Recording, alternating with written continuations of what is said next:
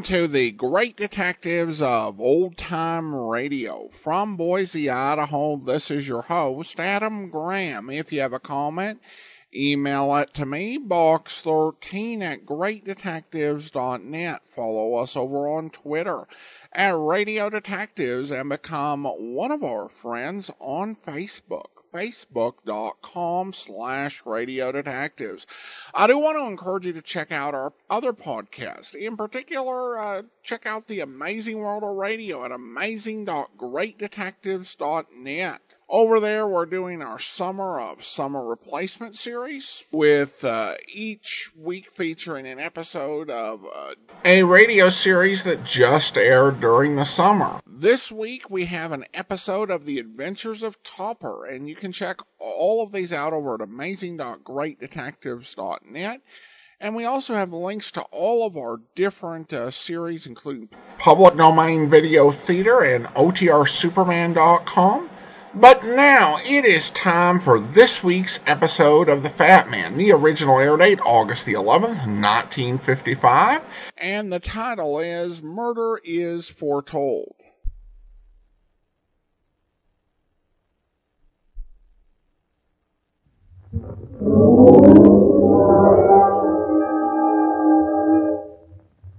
There he goes into that drugstore. He's stepping on the stairs. Weight 239 pounds. Fortune, danger. Who is it? The Fat Man.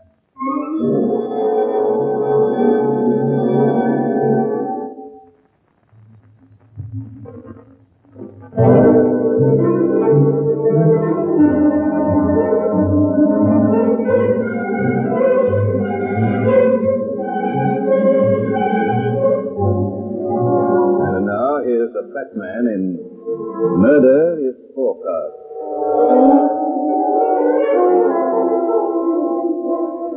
It was the end of a hectic day. I felt I could do with a little rest. I'd risen early to be at the police lineup with Lieutenant McKenzie, helping him identify a little guy who just got separated from his wife. Only instead of a divorce, he used a meat axe. The rest of the day was routine but tiring. I decided to turn in early, and it was only a little after 9 when I reached home. My brand new shipment of trouble was waiting for me just outside my apartment door. And the way this baby twitched when he saw me made me feel that this trip I was in for a Lulu. You're glad running, ain't you? The Fat Man? Yeah.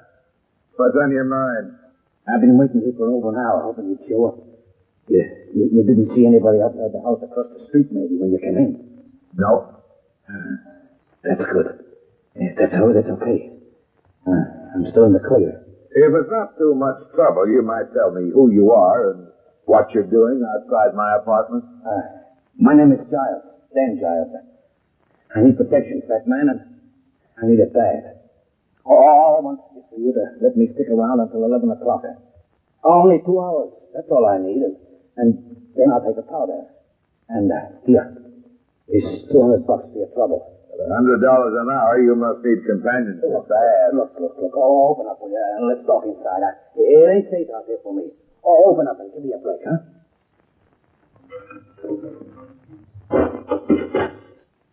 After you, Mr. Giles. Yes. Thanks. You got a drink here, maybe? Huh? No, sorry. I wasn't expecting company. Well, what's the gimmick? Who's after you and why? Yeah, I don't know. All she said was that I'd get it by 11. You get that? I'd get it by 11. Sure. If I can hold out for 2 hours more. All who said? Marta, she's a fortune teller, a gypsy. She reads the cards and she reads your palm. She said I'd crack by 11 p.m. And them fortune tellers are always right. How old are you, Giles? Me? Yeah, I'm 46. Do you still believe in Santa Claus? You kidding? When a guy your age goes in for palm reading, he needs a psycho, not a private detective. They've been right with me before. Hey, wait. You got no kick. You're getting paid, ain't you? Where did you do your time, Giles? And Quentin? Hey, what do you mean? Take it easy. You've got Sturbird written all over you. They don't get your color in Miami or Palm Beach. And that's an ex-con twitch, if I ever saw one. Okay. Leavenworth. 10 years. What for? Larceny. Why did you get out? 3 days ago. On parole? No parole. I'm free. I can go wherever I like, see? I can leave the country if I want to. I done my time, and I'm going straight. I don't carry no more rods, and I don't blow no more stakes. All I want to do is just to be left alone. Oh, yeah? It's beginning to come back to me. What? Rusty Giles, alias the Mystic. A payroll robbery with a couple of $100,000 is the take. Hey, you got a good memory, fat man. You're the guy who used to plan his jobs according to the stars. You wouldn't move unless you got an okay from the gypsy. Yeah, but I'm through with all that, so help me. Hey, I done time twice in this turn, and I ain't setting myself up for another rap. You don't need a palm reader to tell you that makes sense, Giles. Hey, where's your phone, fat man? Right behind you. Who are you calling? Yeah, the only one in town I can trust. I've been hiding there until I can complete a little unfinished business.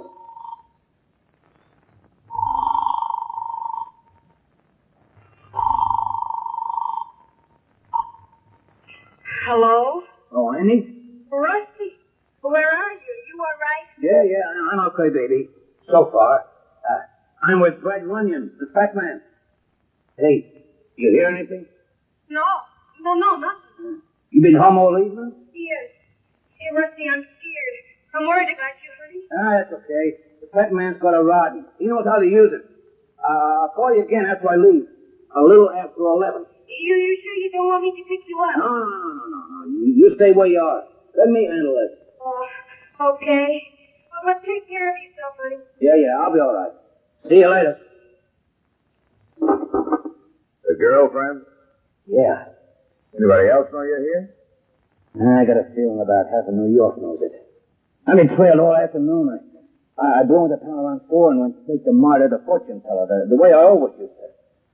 Well, then she told me. That you'd be a dead pigeon by 11 tonight. Yeah. Listen, let's stop the gap. I don't want to do any more talking. I just want to sit here with you until 11 and then blow. That's the deal, isn't it? Yeah, that's the deal. But you'll have to time yourself. My watch went on the blink this afternoon. No, it's okay. I got a watch. Yeah, it's 9:30 now. We got an hour and a half to go.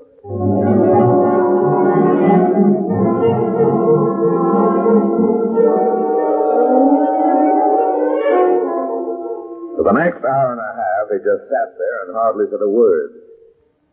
He kept chain smoking my cigarettes until I ran out. And then he started nipping at his fingernails. Once we heard someone walking slowly up the steps. And he stiffened out like a gun dog at point. I put my hand over my gun holster that the steps passed us by and kept climbing to one of the upper floors. Finally, he looked at his watch for the 100th time. Hey, it's 11 bells, fat man. Is the party over? Yeah. I'm all right now. I can go. You can hang around for another hour if you like. I'll give you a cut rate, $50. Hey, that ain't so funny. My gags grow on you. Look, there's a hack stand at the end of the block if you're looking for cabs. I got my car in front of the door. So long, fat man. And thanks. Thank you.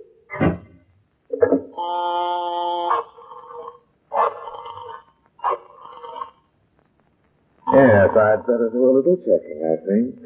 I'd better see if my friend is really on the level.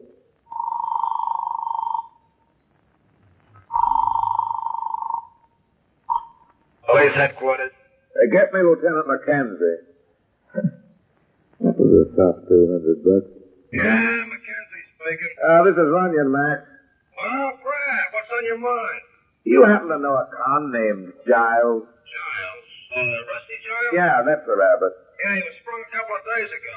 I just wanted to make sure his story was straight. What story? He's been in my apartment for the last 2 hours. Hold everything, Max. I'll be right back. I took 3 steps and reached the window. Then I looked down. The street was empty except for a brand new roadster in front of the door. And a body was lying under the lamppost. It was Giles. And what was left of his face was turned up to the light. I glanced at the clock in the church tower up the block. It was just starting to strike 11. I went back to the phone and Mackenzie. Hello, Max. Yeah, what's happened, Runyon? Giles just had his palm read, and the gypsy hit it right on the nose. The only thing she forgot to tell him was that his watch was fast.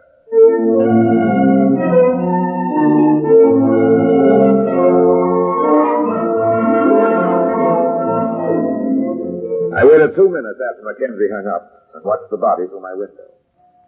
I wanted to make sure I wouldn't be set up as target number 2. But the street was empty and nothing moved. I checked my gun again and left the apartment. I took the stairs very slowly with my eyes glued on the vestibule door. My caution wasn't wasted. There was someone standing just outside in the vestibule. Looking for someone, huh? Nobody in particular. Guess I got the wrong street. Yeah, I think the house I want. Just a minute, mister. For a guy who's just walked past the corpse, you take it pretty calmly. A corpse? What are you gassing about? Did you have blinders on when you passed that lamppost? What lamppost? Over there.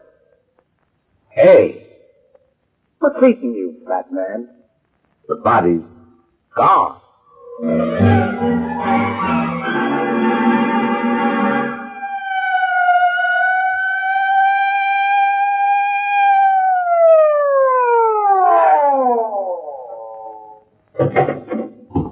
Okay, Runyon, where's Giles?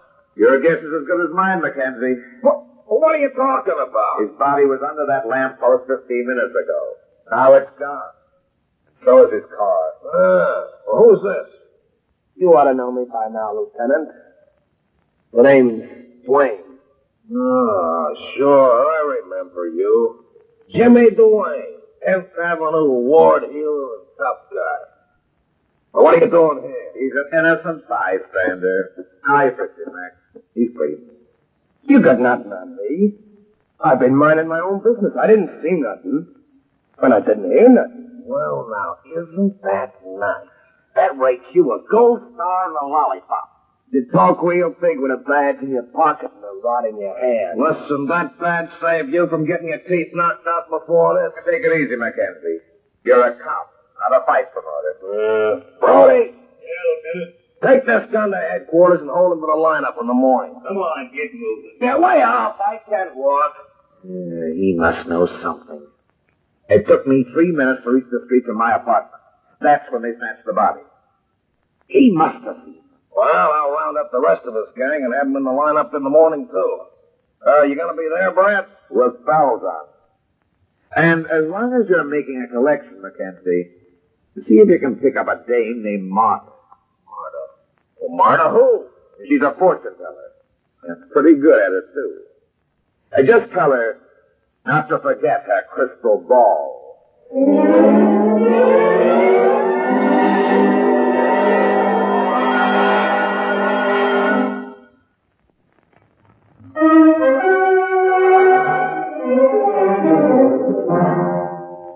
A police lineup is like a zoological laboratory.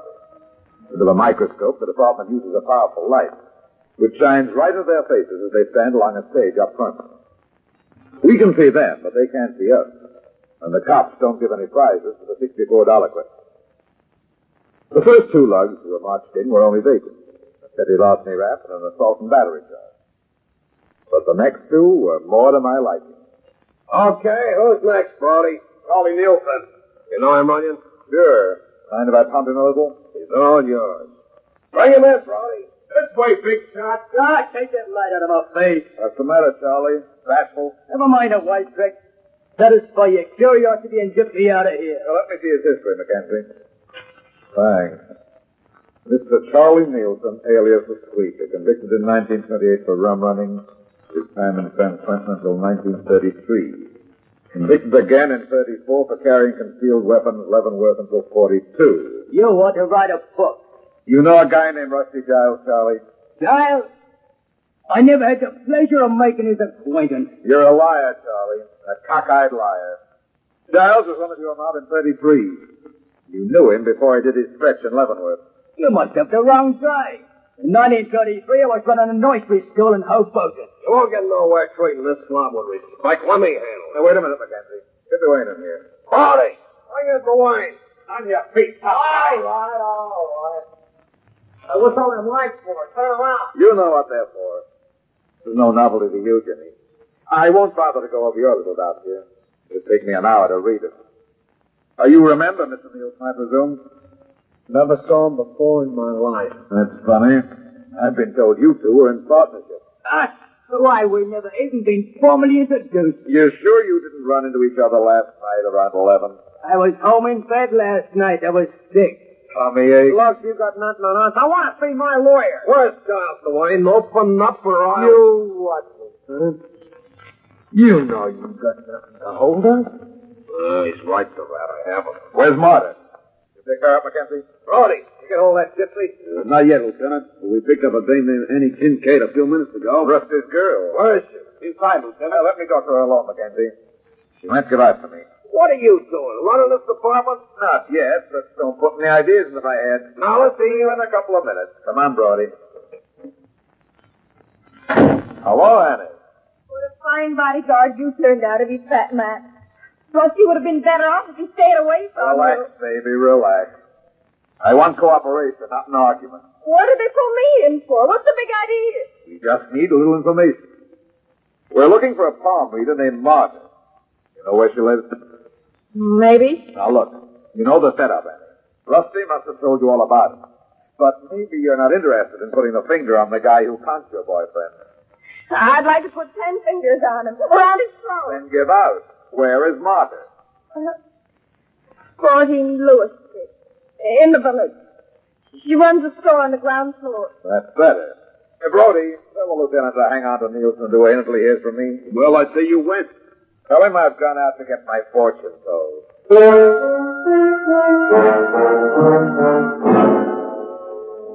Are you Marta? Yes. What can I do for you? A couple of friends of mine told me you were pretty good at looking into the future. Martha does not see into the future. She only tells you what she reads in your palm. Please sit down. Thanks. Your right hand, please. It's all yours. You are a man who likes to live, to eat well. You're doing fine, Marta. I see a blonde young woman coming into your life. Bleached or natural?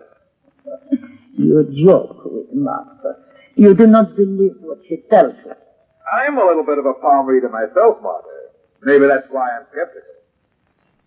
How would you like me to forecast your future? I don't understand. Let's see your hand. What do you... Not so good. No? You're a girl who likes to live, and you've been doing pretty good at it. Up to now. So? But there's something that's cutting off your lifeline over here. It looks to me like a chair. A chair with wires all over it. I see you strapped in that chair, Marta. What are you talking about? Now I see a tall, dark man moving into your life. And he's got his hand on a switch behind your back. Who are you? What do you want? I thought you knew everything, Marta. The name is Runyon. Sometimes I'm called the Fat Man. A detective? There was a man in here yesterday afternoon, remember? A man by the name of Rusty Giles? No. You're not as good at looking into the past as you are in the future. Rusty Giles was killed last night, and you called it to the minute. How come, Marta? I don't know what you are talking about. No. Let's see that palm again. Your lifeline looks even shorter than it did before. Let's go. How about it, Marta? Do we start trading secrets? Or do I yank you in on a suspicion of murder? No, please. I have nothing to do with it. Why did you forecast Rusty's death? But I was just guessing, that is all. You'll have to get better than that for the police. They'll kill me if I talk. I know they will. If you say the right thing, Marta, they won't even have time to consider it. You'll give me protection. All the way. All right. I tell you. There was a tall man, dark complexion, who come in yesterday morning. Was his name Duane? He did not tell me his name. He just showed me a gun. That was enough. He said he was a friend of Rusty Giles. You knew Giles before he was sent up the river, didn't you? Yes. He would come in here at least once a week so I could read the stars. What did Duane tell you? He said that Giles had just come back to New York and he would probably come to see me. He told me to tell him that he would die by 11 o'clock unless he came through. Unless he came through. What did he mean by that? He would not tell me, Mr. Arnold. He just said Giles would understand. He said it was some kind of joke they were playing. And he gave me no choice about doing what he asked. When Giles came in later, was he alone? No. There was a girl with me. He called her Annie. He got frightened when he heard what I told him, and he said he was leaving town. What else, Marty? That is all. I swear that is all. That may not be enough for the police. You promised to protect me. You promised. You've got one more little job to do for me, Marty. How do you rate as a spiritualist? When I go into my trance, I can speak with anyone on the spirit walk. Oh, well, don't go into your trance just yet. I've got to issue a few invitations. And I'll give you instructions on what to say and how to say it. Instructions? Since when do I need instructions? Since now, Marty. This particular spirit has to be coaxed into joining the party. And who is it? The ghost of Rusty Giles.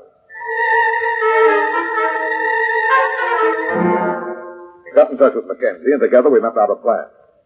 At 9 that evening, I returned to Marty's and found that our guests were beginning to arrive. Anybody hear you? The girl is in the little room inside. Everything all set? Yes, Mr. Ryan. Suppose they come with guns. They're being driven here in a police car. Don't worry about it. If you play it right, Marty, I might get what I'm looking for. But if you try any tricks, I'll have to start reading that palm of yours again. I will do exactly as you say, Mr. Ryan. Good.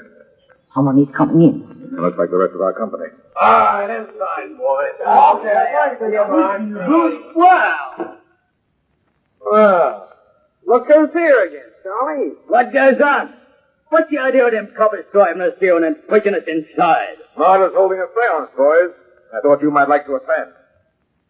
Have either of you ever met the little lady? Not me. How about you, Duane? Ask her. I never saw him before, Mr. Ryan. See? Call Annie and Marty. Sit down, boys. No, over here. And keep those chairs in a circle. What is this? What's a gag? Marty's going to introduce you to an old friend.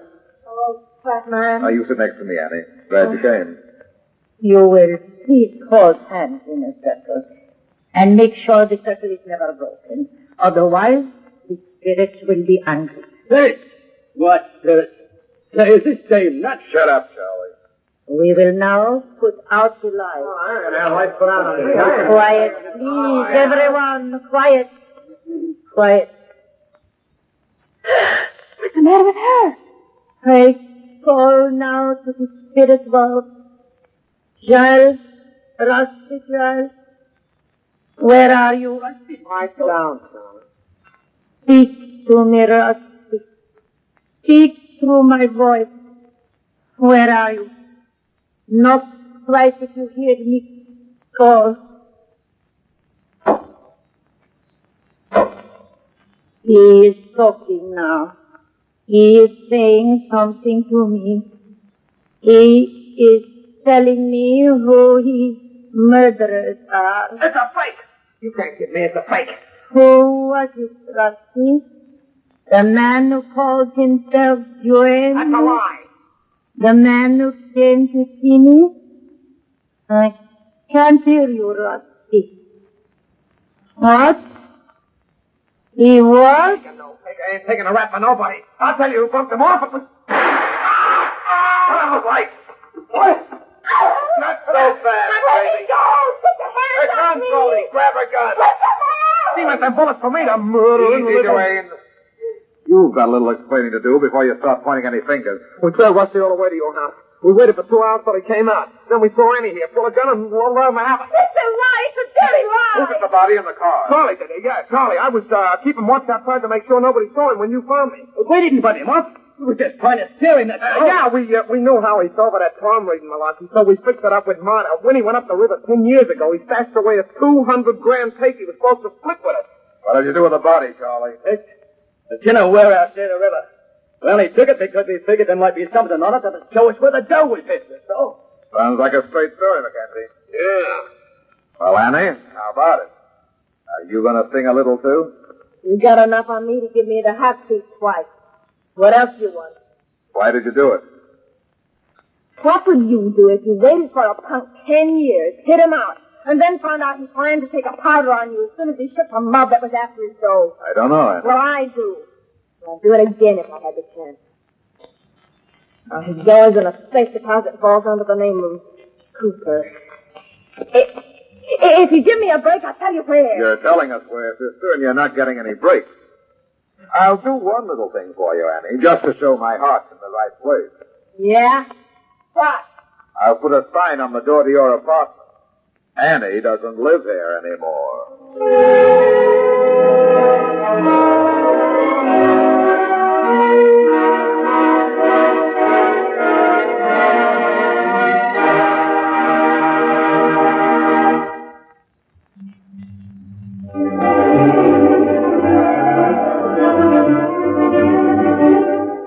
Well, that's that. It seems I spend my life in getting into trouble and getting out of it. But at the same time, I generally manage to get some other people in and out of trouble, too. And now, this is the Fat Man signing off. So long.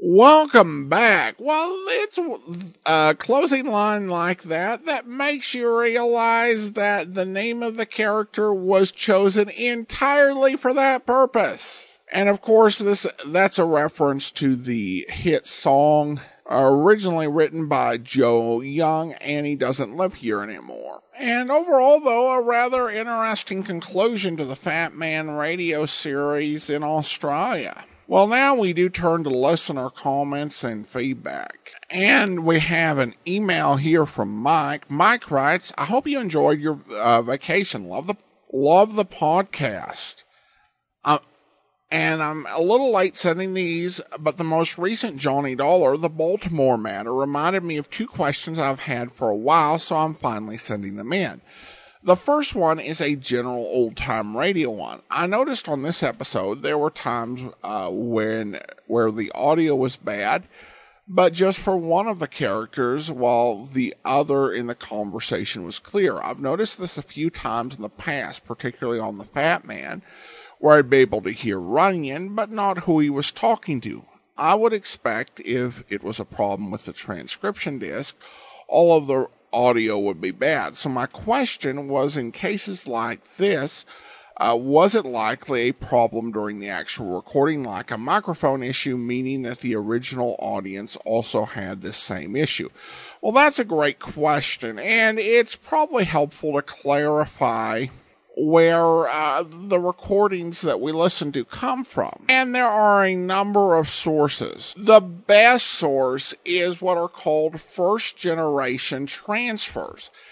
That means that someone acquires a transcription disc and they digitize it.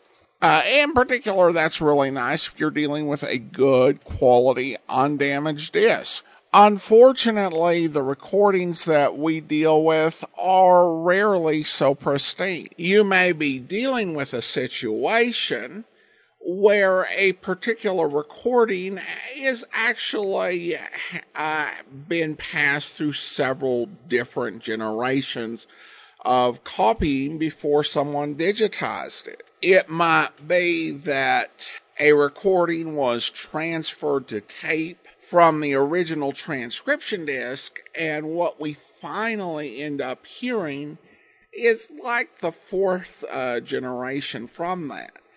You also have cases where people, and I think mostly well-meaning, go in and they try to fix the recordings, after they're digitized.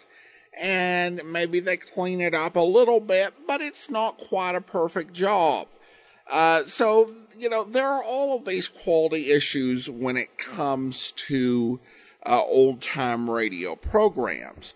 And so it's really hard to say. I don't think it was this case with the original listeners.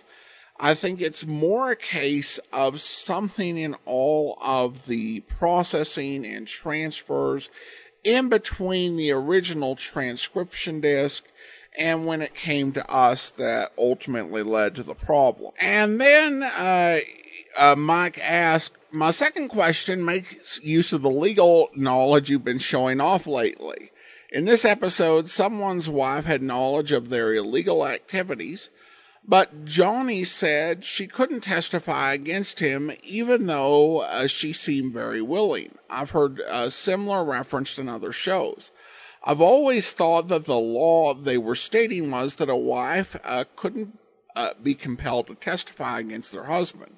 Not that they couldn't testify at all. If that was the case, a wife couldn't testify when she was the victim of abuse from her husband. Is there another law being stretched for drama, or has it changed in the years since? Well, thanks so much for the question. You always got to be careful if you're not a lawyer showing too much legal knowledge.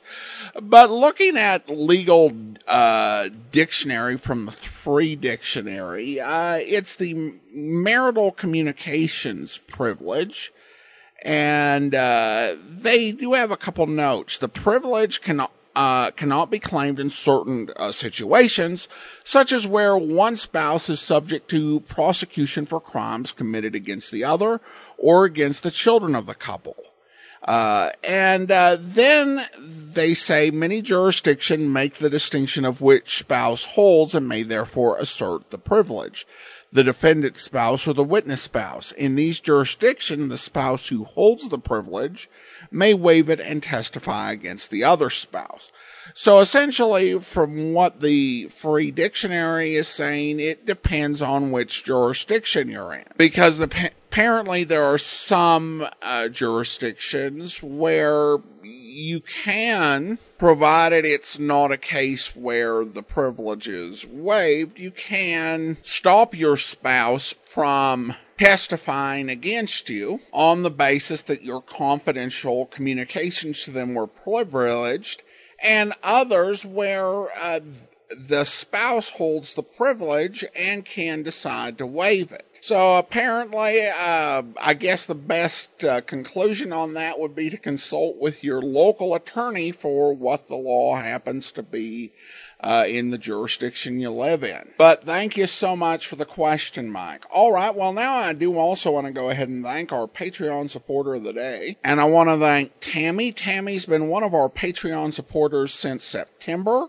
currently supporting us at the Seamus level of $4 or more per month. Thanks so much for your support, Tammy.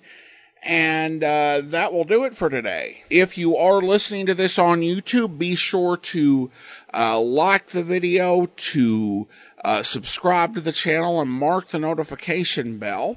But join us back here tomorrow for The Man Called X. Next Tuesday, we'll be presenting a previously uncirculated episode of Nightbeat. And you can send your comments to box13 at greatdetectives.net. Check us out on Instagram, instagram.com/greatdetectives from Boise, Idaho. This is your host, Adam Graham, signing off.